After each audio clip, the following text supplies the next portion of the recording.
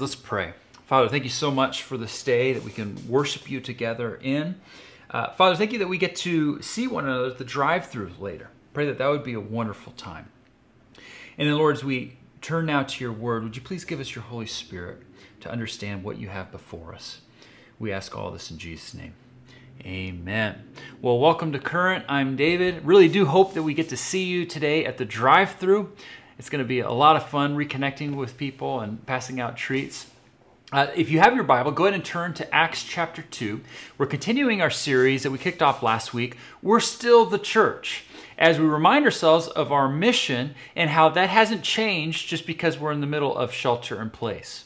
What is our mission? We considered this last week. Talked about how Jesus said our mission is to make disciples, make followers of his. In Acts 1:8 it says to be my witnesses. Well, how can we do that? Jesus said you will receive power when my Holy Spirit comes on you.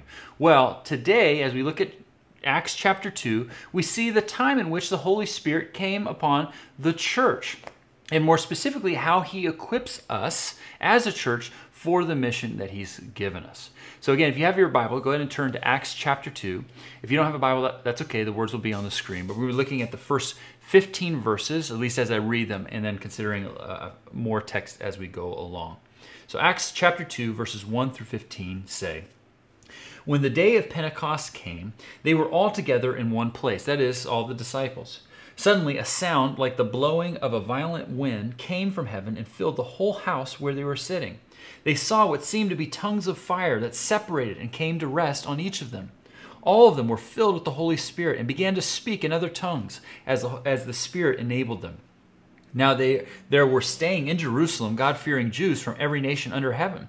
When they heard this sound, a crowd came together in bewilderment, because each one heard their own language being spoken. Utterly amazed, they asked, 'Aren't all these who are speaking Galileans? Then how is it that each of us hears them in our own native language? Parthians, Medes, Elamites, residents of Mesopotamia, Judea and Cappadocia, Pontus and Asia, Phrygia and Pamphylia, Egypt and parts of Libya near Cyrene, visitors from Rome, both Jews and converts to Judaism, Cretans and Arabs. We hear them declaring the wonders of God in our own tongues.' Amazed and perplexed, they asked one another, 'What does this mean?' Some, however, made fun of them and said, 'They have had too much wine.' Then Peter stood up with the 11, raised his voice, and addressed the crowd. 'Fellow Jews and all who live in Jerusalem, let me explain this to you. Listen carefully to what I say. These people are not drunk, as you suppose. It's only 9 in the morning. Which there's so much we could say and talk about here. It's just such a jam-packed text. But we're trying to focus on kind of the high level of what we're considering today, and that is how the Holy Spirit equips us for this mission he gives us to make disciples of Jesus, to make followers of Jesus. The first thing we see here is that the Holy Spirit opens opportunities. He creates opportunities. Again, there's a lot we could talk about here. The disciples were sitting in the upper room, and a violent wind rushed through that room, shook the house, and tongues of fire came and rested upon each man and woman disciple, enabling them to speak languages other than their native tongue. And there's so much we could talk about. There's a lot of conjecture that we could put out there. But there is one thing that is absolutely clear. God was in this fashion making it unmistakably clear that his Holy Spirit had come upon the church, and for the purpose of helping people come to know him. Because this is a lot of dramatic events. This is a lot of amazing things, miraculous things happening. And what did it create but a crowd of people curious to hear more, to understand what was going on? What's important to understand when it comes to God's mission is that he holds the initiative. You know, as a church, for instance, we might make plans and strategize on what we can do to reach people or help people or love and care people, tell people about Jesus. But really, at the end of the day, it's God who pursues people. It's he who loves, serves, and reaches out to bring them into his family. And we just get to play a part in that. Now, that's not to say we shouldn't make plans or strategize and do all that sort of thing, but it's he who takes the initiative. It's not like the church woke up that day and said, hey, let's do something to bring 3,000 people together to tell them about Jesus. No, it's God who initiates, and we who get to partner with him. the Holy Spirit opens opportunities. So the question is, are you watching for those? Are you paying attention to the opportunities that the Holy Spirit might be opening up right in front of you, including during shelter in place? For instance, I shared a story last Sunday of a neighbor who dropped by when I was outside playing with our kids out in our shared garage space. And I shouldn't say playing with our kids. I was more just kind of vegging out on my foldable chair while the kids played because I was just having a really long day. I was really tired, spent. But when my neighbor came by and her daughter started playing with my kids, I wasn't going to be a jerk and just, continue to veg out, but I engaged in conversation, got to know her. And lo and behold, not long into that conversation, she was asking me about things of Jesus, about the church, how she could be a part of things, how that she could attend on a Sunday morning or whatever it might be. And after that conversation ended, I was just like, okay, God, even in spite of us, he will often use us towards his mission. But we've got to be paying attention.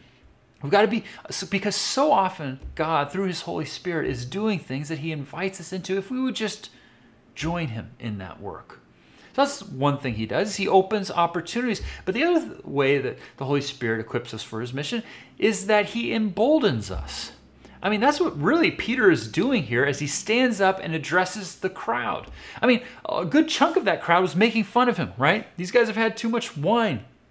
Now, real quickly, Peter doesn't, just let that slide. He addresses that. He says, ain't nobody drunk here. It's only 9 a.m, which I think as a quick sidebar is important for Christians to consider because we need to address misconceptions and objections to the faith when they arise. Not necessarily to convince people, but just to share that there are answers. Because it's my humble opinion that especially the area where we live, there's this notion that Christians turn off their brains on Sunday mornings. But not so. So we need to address objections and misconceptions. But what we see here is a Peter emboldened, a Peter empowered by the Holy Spirit. It wasn't just, but a little over 50 days before this time, that Peter had literally abandoned and denied Jesus. And yet now he's standing in front of a crowd of 3,000 people, the same crowd that crucified Jesus, as we'll see in this text, and preaching about Jesus. I mean, this is an emboldened guy because he's stepping into it and the Holy Spirit is empowering him. He was also a Galilean. I mean, the crowd actually even calls that out. It says, wait, aren't these people Galileans? You see that in verse 7. They're utterly amazed by that fact. That's because back in that day, Galileans were looked down upon. They had a really thick accent, so people thought of them as unsophisticated. Who are they to be listened to? And of course, Peter was also a fisherman and unqualified on paper. And it's not like he was prepared for this moment, like he had written a speech the night before that he was going to give. No, Peter was emboldened by the Holy Spirit because he was stepping into this opportunity that the Holy Spirit was creating for him, creating for the church. This is important for us to consider, I believe, because often, it seems to me, Christians can shrink back from opportunities, can recoil, thinking things like, oh, they're just going to make fun of me if I talk about Jesus here, or it's going to affect the relationship, or it won't matter anyhow. But Christian friend, if we have the words of life in Jesus, we've got to find ways to hold them out, regardless of how the crowd or the person may or may not respond. I've had the opportunity over the years to talk about Jesus, of course, any number of times. And there's been plenty of times where when I've gotten to the place where I'm getting ready to talk about Jesus, that make or break it moment of saying, okay, we're going to go there in this conversation. Any number of times where I'm like, boy, I don't know if I want to, or I don't know if I should. All these different feelings that I've talked about here in the last little bit. But I can tell you that every time that I have stepped into that, when God has graciously allowed me to get over myself, I never regret it. And I always get to see God do wonderful things. Even if people don't make a faith statement right there, make faith confession right then and there, I never regret it. It's always a wonderful opportunity to see God work. But the question is, when God creates opportunities, will you step up? Because he will empower you. He will embolden you. He will equip you for that purpose. The third way we see the Holy Spirit equipping us for our mission in this text is in that he points people to Jesus. The Holy Spirit points people to Jesus. That's what he does. That's this primary thing that he does in and through us, is point people to Jesus. In fact, when Peter talked it here, he said, when he got to the meat of his sermon in verse 23, fellow Israelites, listen to this, Jesus. Of course, he went on to talk about Jesus and different things about Jesus, but the point is Jesus. The Holy Spirit's concentration is on the person and work of Jesus. In fact, this is how Jesus said it to his own disciples in John 15, calling the Holy Spirit by another name. He said this, when the advocate comes, when the Holy Spirit comes, whom I will send to you from the Father, the Spirit of truth who goes out from the Father, he will testify about me, Jesus said. The Holy Spirit testifies about Jesus. He points people to Jesus. Theologians have coined a term that they use to describe the early teachings of the Christian church. From Peter here in this first sermon of the church to all the way to Paul and his teachings and letters to the early Christian churches, there's a concentration of teaching that they've coined the term called the kerygma, which literally means the proclamation, this concentration of teaching. And what is the kerygma? What did Peter, James, Paul, all these guys talk about over and over again? Jesus. Specifically a few things, and we see it in our text. That Jesus was a man who came from God. We see that in verse 22. That Jesus deliberately died on the cross for the forgiveness of sins. We see that in verse 23. That God the Father raised Jesus from the dead. We see that in verse 24. That if we believe in Jesus and receive what he has done for us on the cross, we too will have life in him by faith. We see that in verse 38. Jesus is the most important thing that we've got to talk about, that the Holy Spirit wants us to concentrate on. It's so important. Why? Because at the end of the day, the Holy Spirit's main thing is not to make people more moral or make people more religious or to improve people's lives. No, the main thing he's doing is pointing people to Jesus and what he has done for them, which means that's our task. Christians individually, as a church, our task is to point people to Jesus. To think about this practically for a moment, think about conversations that maybe you've gotten into with people who don't identify as Christian. When you talk about Christianity, how do those conversations generally go? For me, most oftentimes, they center around objections or misconceptions that people have about Christianity. But if I'm not careful, I love those conversations. They're wonderful. I always find them engaging. But if I'm not careful, what can easily happen is they just remain in kind of like the debate area. Like, oh, well, this is what this means, and this is why it means that. When really, we need to hold out the words of life. We need to point to Jesus. So for instance, when I was in college at Cal doing my undergrad, I read a lot of what are known as apologetics books. Those are books that give a defense for the faith. Answer questions like, how could a good God allow pain and suffering? Or how can we take the scriptures as accurate and reliable, and so on and so forth. I loved reading those books in that time, and being an undergrad at Cal, I had no few opportunities to talk about these things with my friends who were wanting to get into arguments and debates and so on and so forth. And I realized I'd get into these arguments or debates or whatever, and I just would share my thoughts. And so it's like, man, I could even win the debate or whatever, but really, what did it matter? In the end, what purpose did that serve? And I realized the answer to that is nothing, really. In light of what we're talking about here, if I didn't mention Jesus and what he came to do. One of the books that we actually recommend or at least make available on our book table when we are meeting in person is an apologetics book by Tim Keller called The Reason for God.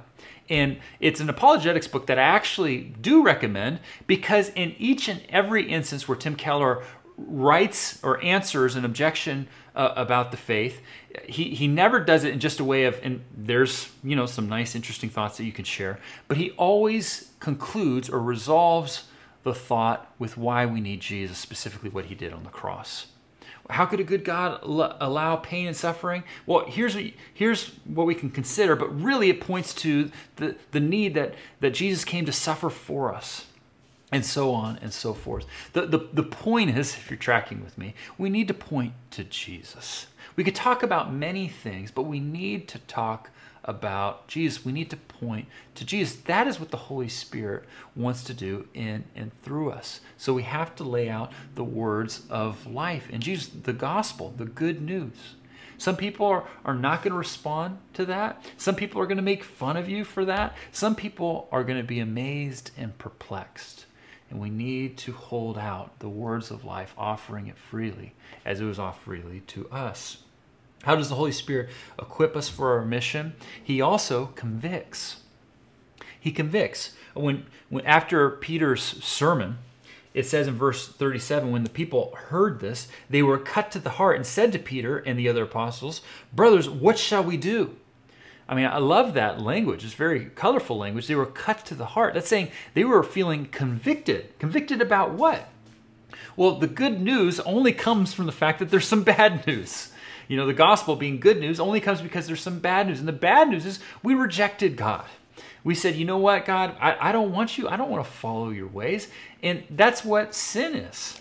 It's when we hurt our, we do things that hurt our relationships with others. We do things that hurt ourselves. And first and foremost, we do things that hurt our relationship with God. The Holy Spirit convicts us and helps us see that we are people in desperate need of Him.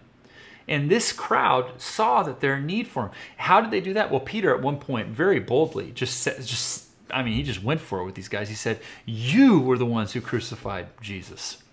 You were the people with the help of wicked men," meaning the Romans, "that crucified Jesus."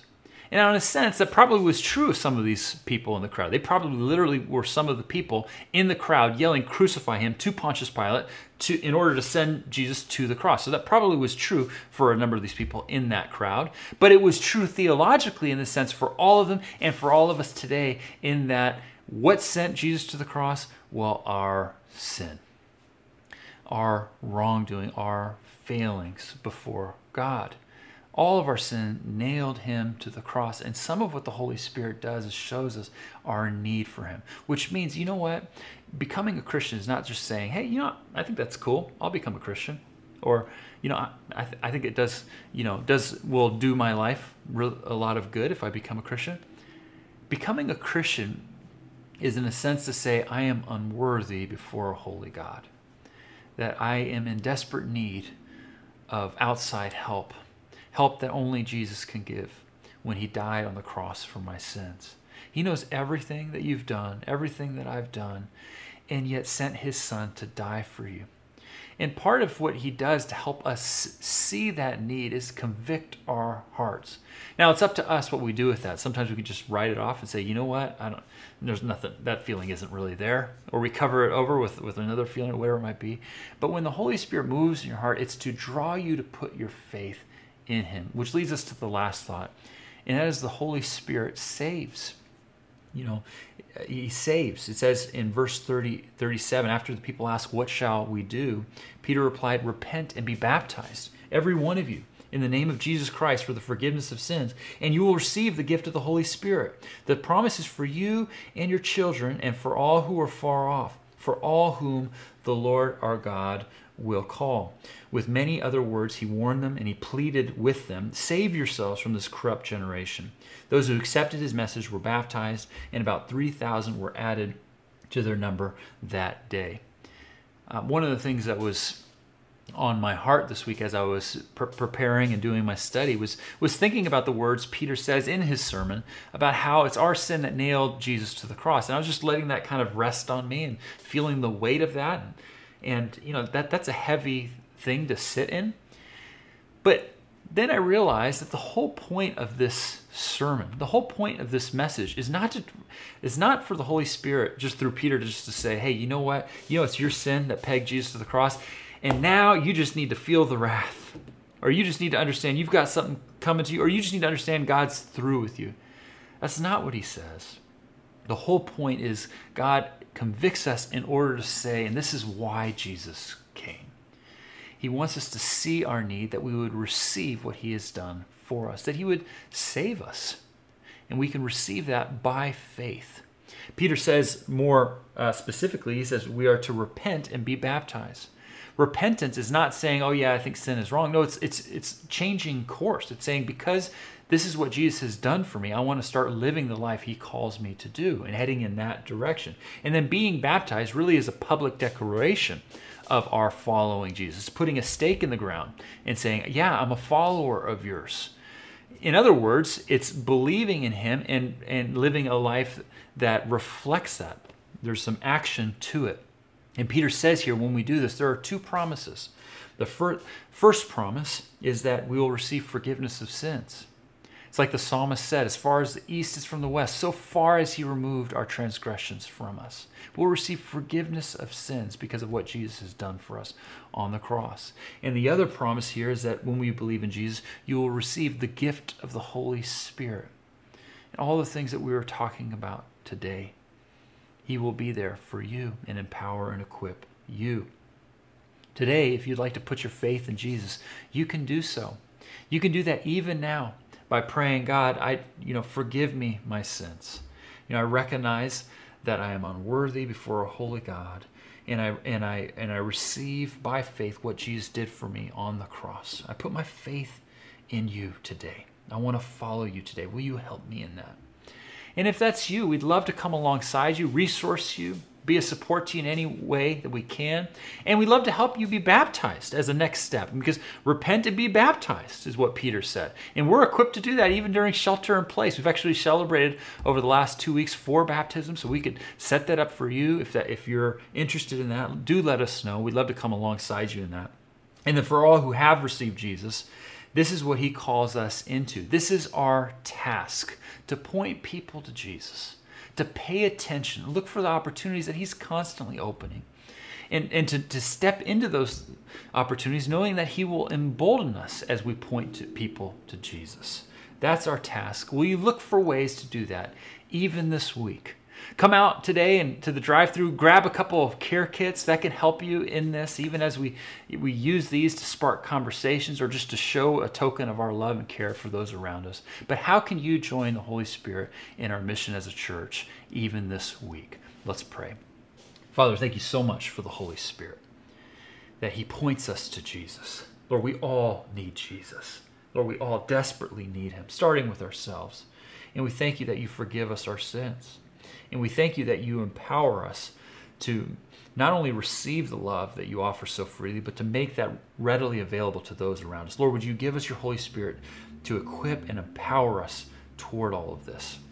As individuals, as a church, we pray all this in Jesus' name. Amen.